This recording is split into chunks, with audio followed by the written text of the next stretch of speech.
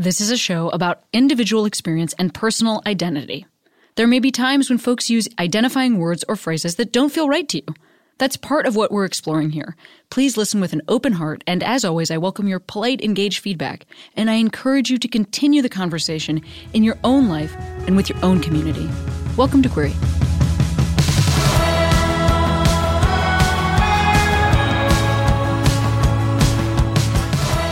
Hey Queeros, it's that time again for our best of episodes, and our second best of 2021, Mae Martin, Bob the Drag Queen, and Noelle Stevenson. Each of these people in and of themselves were a best of 2021. But here's an episode with all three of them together. Please enjoy. I've been feeling wrong, but I'm still holding on, darling. I know it's careless. To me, the show in particular, Feel Good, is like it's about addiction and love and addiction, and about where those two things intersect and what's healthy and what's not. And like, that's something that I really am interested in and grapple with. And nobody, I think that's what people are connecting to in it too. I think everyone's been in relationships that are so bad for them, but you're desperate to make it work, but it really becomes an addictive thing. And these cycles of like anxiety and relief and anxiety and relief. You know what I mean? May totally do. Yeah. Yeah. And it comes from, I totally do. Yeah. And are you like a romantic person? Or particularly in my 20s, I was like highly romantic. And I think it made me a prime, I was all in and really, I could get quite obsessive, but usually because someone was very hot and cold. Yes. Yeah. Well, yeah. I mean, I think for me also, I have a lot of shame about the person that I am from like being a teeny kid. Yeah. And a lot of ways that I have felt protected in the world is when people approved of my partners. That's like an experience I had from even very young. Like when I started dating,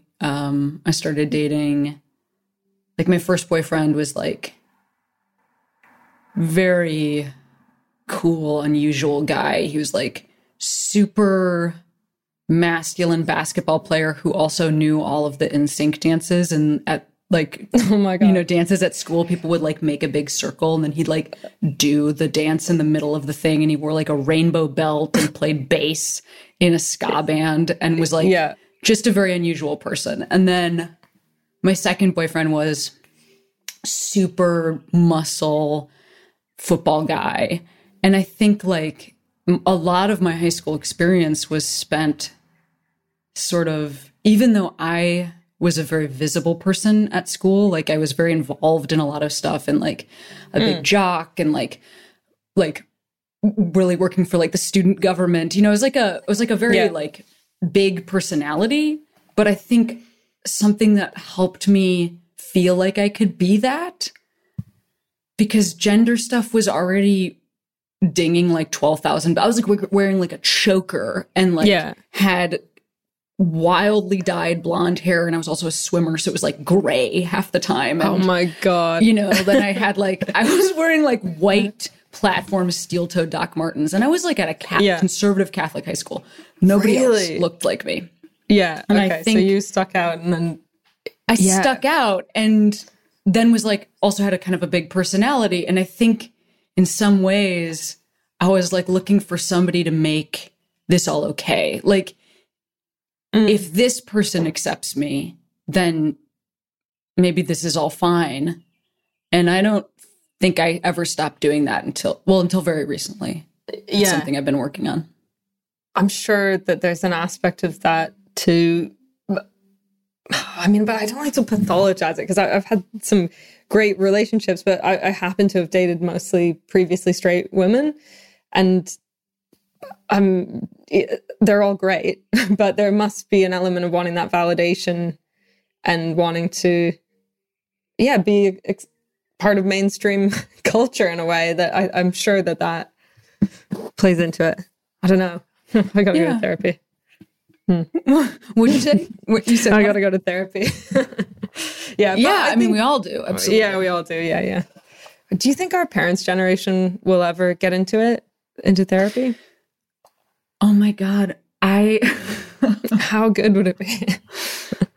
I don't know. I feel like it's such a, I think whenever I've talked to my folks about it, it's been like, it's the relationship that you have with like a doctor when you're a relatively healthy person. Like it's like a annual checkup sort of a relationship. And I can't really see that shifting. Yeah, same.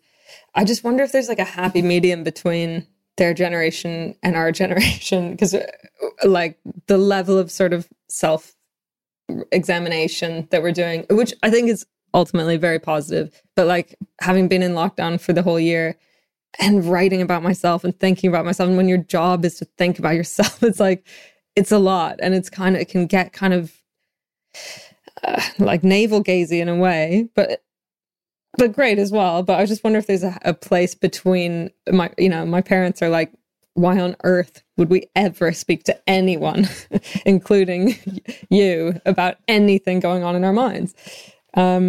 Somewhere in between there might be nice.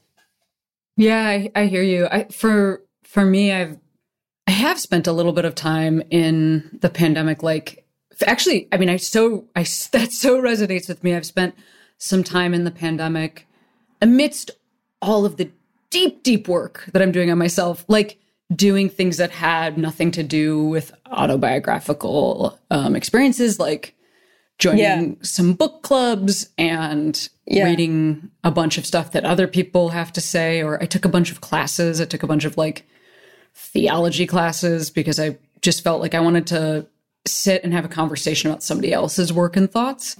Yeah. And that was very helpful. I love that. Or nature too. I've always resisted. I've just like resisted nature for so long. I've never felt like I have a relationship with nature at all. And then recently I've been forcing myself to go lie in parks, go for walks, go to forests, drive out of London a bit. Because London's like Dickensian. To me, I'm looking at my window right now and it's like, it looks like Charles Dickens is London. Like it is so grey and urban and like, yeah, I'm from Canada, so I do feel like I'm missing lakes and trees. You've got hikes there and everything, right?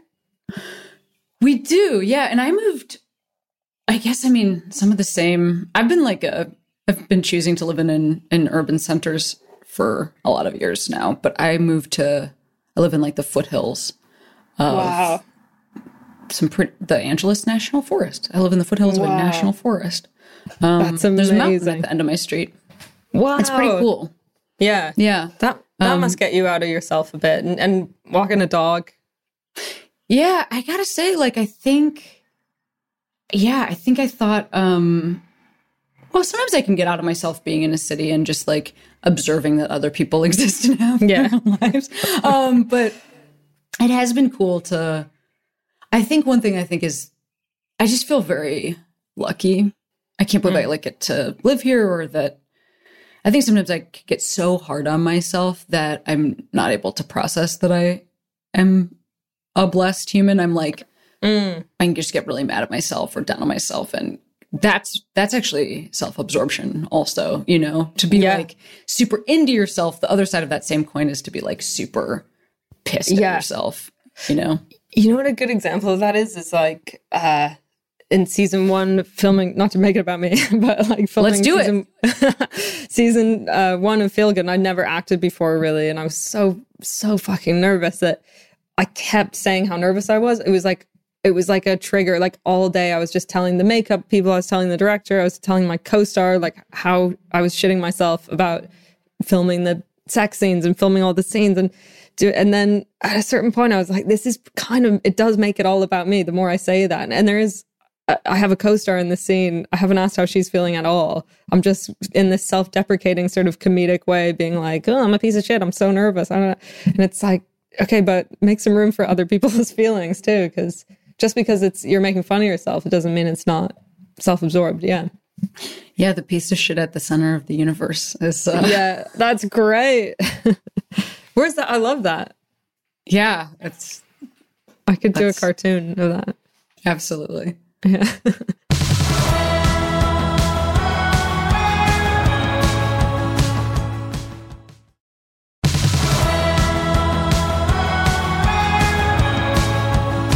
I kind of dress like a witchy vegan outside of drag, which does not sound like a fierce, drag queen. It kind of sounds like I would be, on TikTok teaching everyone about veganism.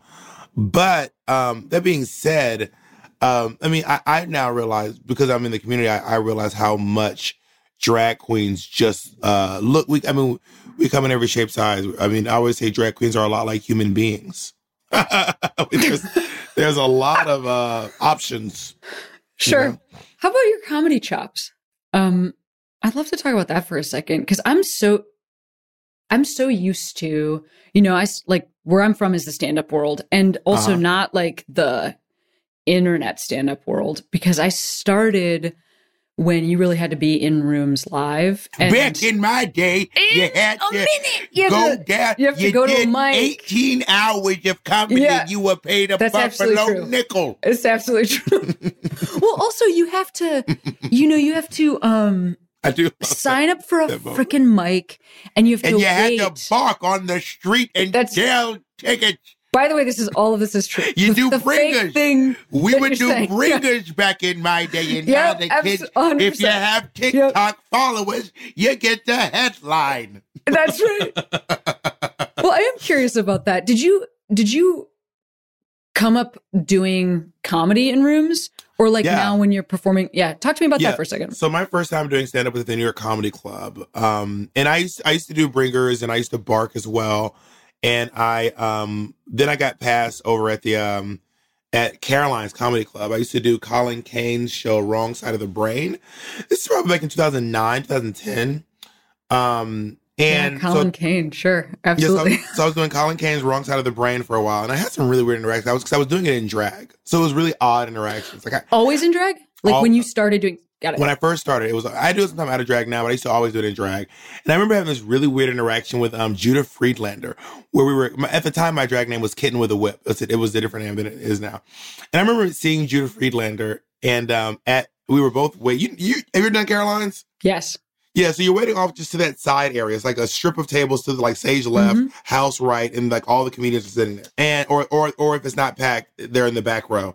And I think that that his show didn't fill the back row, so they were back there too. And then Judah Friedlander walked up to me and was like, "Oh, what's going on?"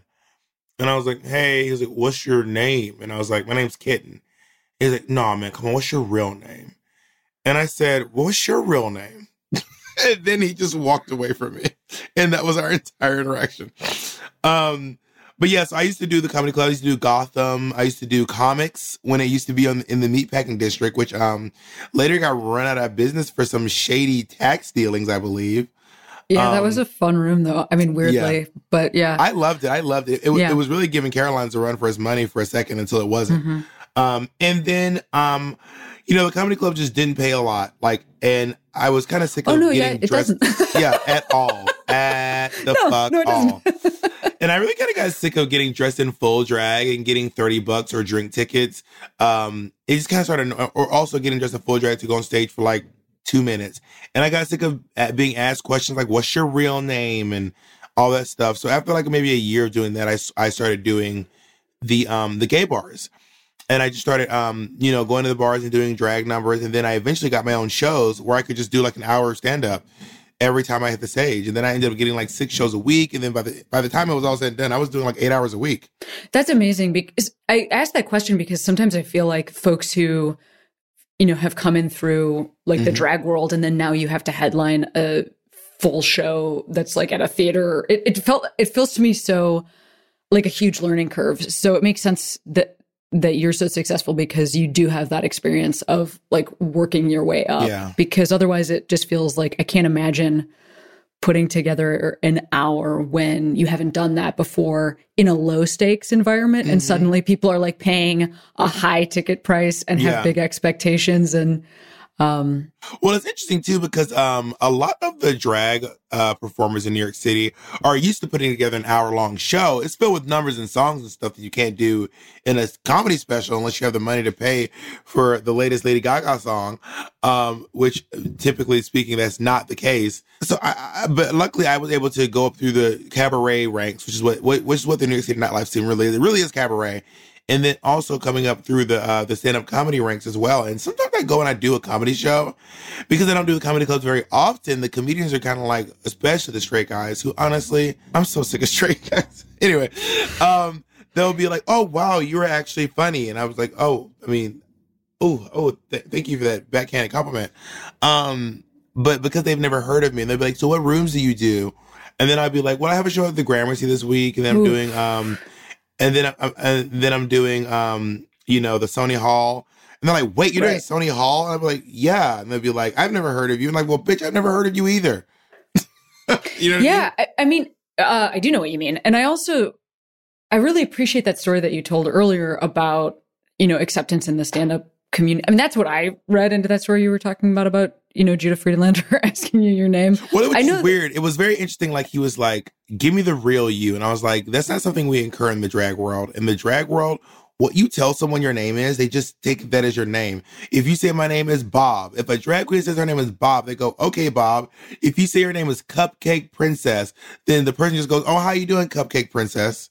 It's so nice to meet you. Absolutely. And I also think that, my experience as a queer person that has operated both like in more queer contexts and then also in like this larger straight comedy scene is that we have to adapt to go hang in their world. But I think and that's when I hear you speaking about like people not knowing that you're playing big rooms and big theaters. It's very, obviously nobody has to learn our shit. So it's like, I remember a couple years ago, I was working out some material about sexual assault and this, light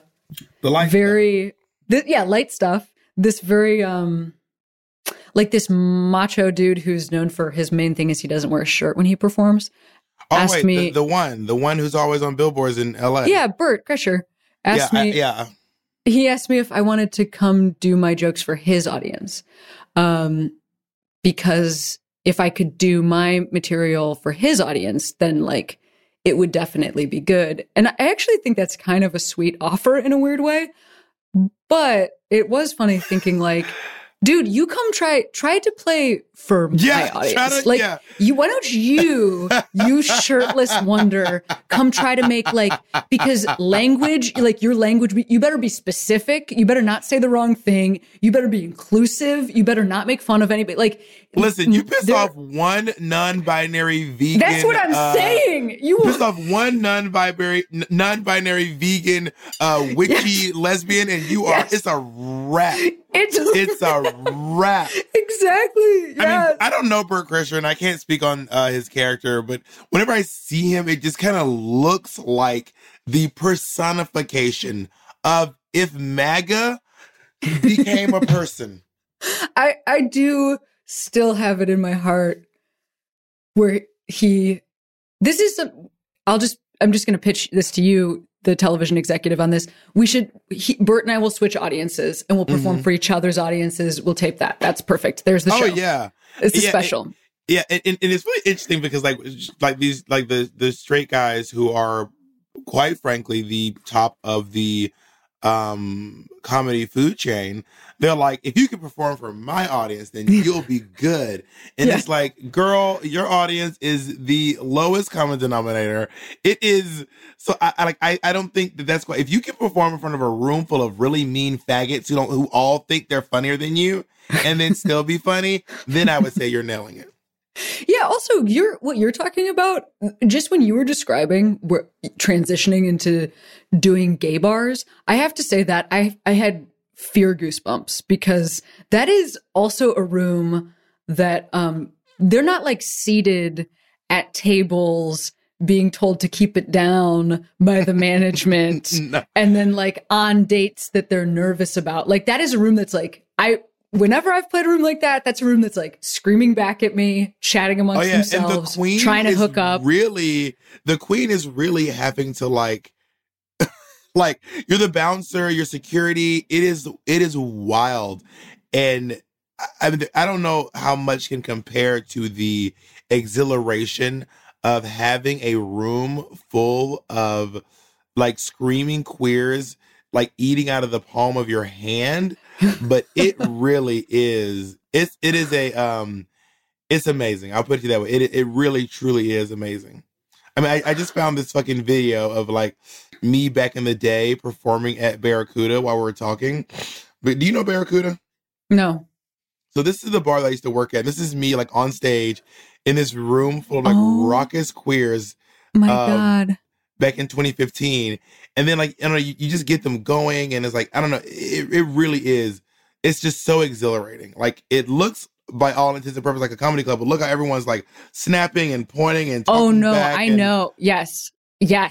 It's, and also this is an audience that like, if you lose this audience, best of luck. Like they're never coming back.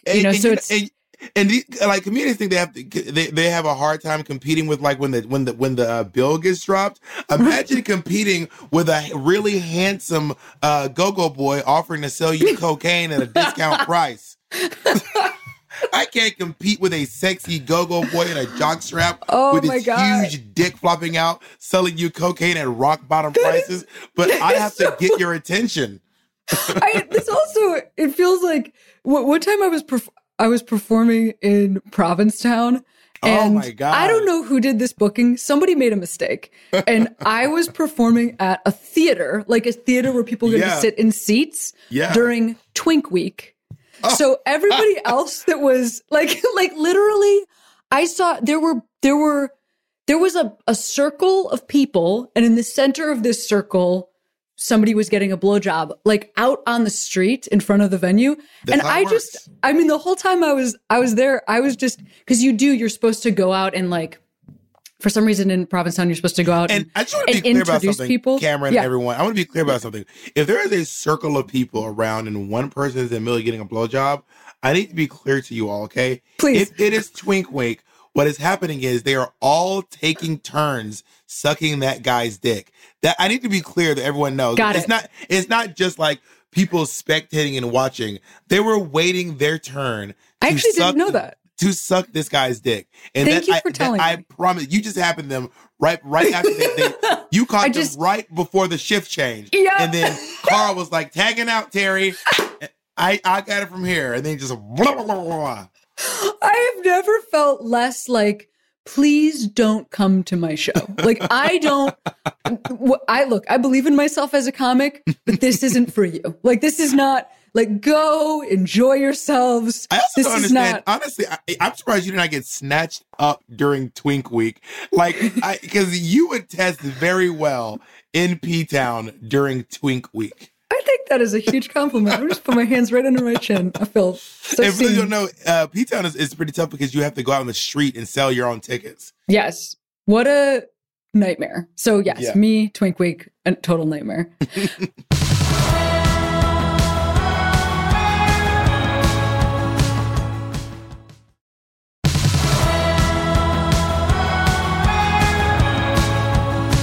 I remember all these body insecurities I had coming in to art school and you know, coming in as an artist.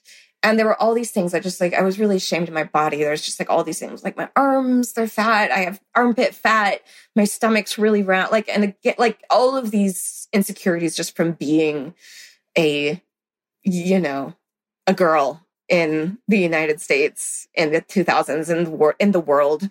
And as soon as I started seeing more naked people, for one, in my life drawing classes, people of all shapes, all sizes, and really realizing just how different everyone's bodies are, that started my journey towards like I mentioned armpit fat. This was a huge thing because also like strapless dresses. I grew up in the South. We all wore these like strapless dresses for for church and for every sort of ceremony.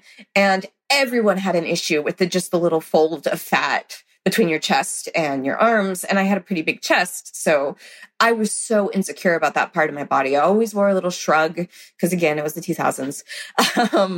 And then I started seeing naked people in school. And I'm just like, I realized that's one of my favorite parts of the body to draw. I would be drawing these bodies and I'm just like, oh, hell yes. I get to draw this little fold of fat. I get to draw this roll. I get to draw this like dimple. That was my favorite part. Like sometimes we would have very like, like typically beautiful women who are hourglass and, didn't have as many folds and rolls. And that was less interesting for me. That was less fun because I realized just how like every body was this infinitely complex collection of it was never, ever the same. It was never the same experience. And it's so different. And the way that you feel when you're just like 14 and walking through the mall and you see a Victoria's Secret ad and you're like, am I supposed to look like that? I don't look anything like that. Maybe I am a monster. And then once you start realizing that, like, if I were in that Victoria's Secret ad somehow and someone else looked at me, they would also be super different from me. They would never think like, oh, I have to look like you. And so why would we think that way about Victoria's Secret models? And so that was just like a realization I came to through seeing more naked bodies and being exposed to more of a diversity of bodies. And that part of that was getting better as an artist. And so I think I felt art was so really sad for myself. I just have to jump in and say I feel so sad for myself that I did not see naked bodies at that age. Yeah. In the number that it sounds like you did. So please continue. But I just want to say to all our listeners that missed out on this, what a devastating thing. So sorry to all of us. It really is. I think if you're an artist especially, but I think that like everyone, if there's just a way to just be like exposed to naked bodies in a very like neutral way, like it's kind of amazing. I remember one of the first models we had, she was gorgeous. Like hourglass, like fully just like she looked like, a superhero.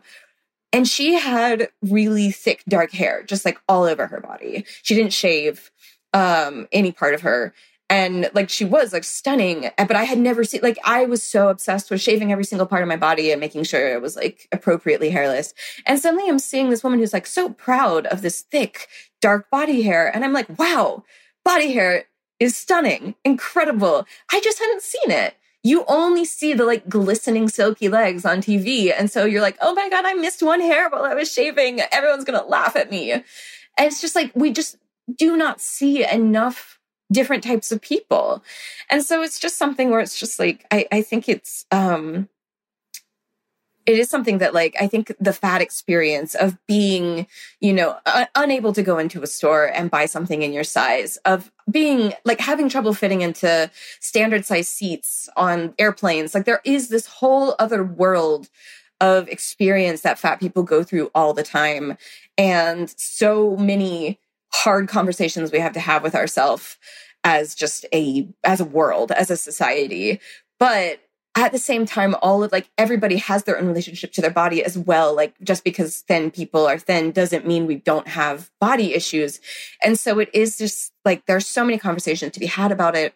And the more different types of bodies that we see, the closer the farther we go just as a group of people.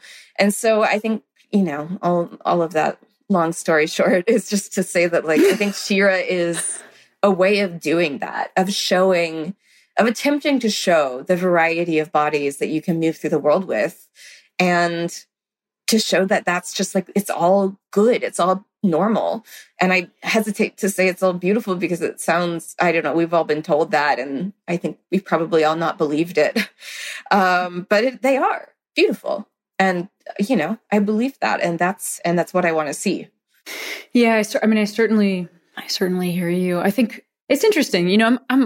I feel like it's wild, for instance, that I think about all the time how we still don't have like sort of a hot masculine representation on television that isn't also incredibly thin, or in movies, because it's like too many things. Like, it's like, okay, you can be like masculine, or you could be like curvy, but you couldn't be like curvy plus masculine. That's like insane, and that's just I'm really excited for if we are ever able to like really get to the other side of that. That would be something that'd be amazing. Yeah. I've been feeling that a lot too lately. I just saw like an article the other day that was like, there are too many masculine women in movies, like we should have women who are proud to be feminine. And I get what the article was going Who wrote for. this article? I know. I was like, where are you finding these butch people on TV? And please tell me where to find them, because I haven't seen any. But it's this, like, I know what they were going for, which is like, we're used to the tomboy. It's like, she's like just as good as the boys, and she can wear, you know, like she doesn't care about makeup or clothes, but of course she still is, you know, she looks absolutely perfect in every way. She's just not allowed to be like, I work at my appearance. I curl my hair. I pick out makeup to buy. So I do get that. Like, I would like to see more, you know, awesome female characters who are also like, you know, like who show what really goes into being like a feminine person. However, at the same time, there is nowhere close to like, I can think of maybe a couple of characters in mainstream TV and movies who I think are truly butch. And it's something that I've been really hungry for lately, which is just like the fullness of experience of being butch, which is not, you know, being a woman with like tousled hair and a bulletproof vest who like, you know, has natural kind of like smoky eyes, but would never actually do smoky eyes. It's just part of her look. Like, I can't believe you're like talking down on my bulletproof vest, though. You know what I mean? I know. Like, I've got 6 or 7. But yeah, it's just, No, I hear would you. really Absolutely. love to see, and I would love to see like, you know, domestic butches, just like maybe, you know, maybe you don't have to have the bulletproof vest. Absolutely. Like, and it's, there's, you know, I know so many, just like, even when I was thinking the other day about like, you know, having created lesbian characters and kind of seeing the trends in lesbian characters in media where it's like, and then this is absolutely, I'm guilty of it as well. Cause I'm just like, why is it always a blonde and a brunette? And they always have long hair. And it's just like, they're both, you know, fairly feminine. And it's just like, what is this? Why are we falling into these patterns? Like, even when, you know, one of the 2 lesbians in She-Ra, she cuts her hair in the last season or gets a haircut in the last season. And there was like a mini backlash to that when like a picture of it leaked, and there was a backlash even from, you know, other like sapphic fans of She-Ra. It was like, this is ugly. Wait, who are you talking about? Catra. I thought that's true. That's also very funny because she's a cat. I mean, you know what I'm saying? Yeah. Like, Yeah, she's a cat. So there's that. But and so she gets like a cute little pixie cut. And it was like, I didn't think we were doing anything by this. I know so many people with short hair. I had short hair for most of my life. And to have people be like, this is ugly. She looks better with long hair. And I'm just like, oh my God. And I just, my heart hurt a little bit at that because it's like a lot, like it's a cartoon. So most of its fans are younger people. So it's like, I want you to be able to see in the media that you love people who represent the full experience of being queer. And I don't know that you're necessarily seeing that. So I think it's both a challenge to myself as someone who creates media and to other media creators to be like, let's like really push ourselves to like see like what types of characters we tend to create and what types of people we think can be in relationships and what kind of people we see as desirable. All of these things is just like, even those of us who like obviously it's really personal to me. I really want to see more butch people on TV because it's like a personal experience of mine. And I still, you know, have that limit of imagination. So it's just like, yeah, just like if anyone knows where all the butch representation is on TV, please tell me. I want to watch it. I want to make it. Do my best.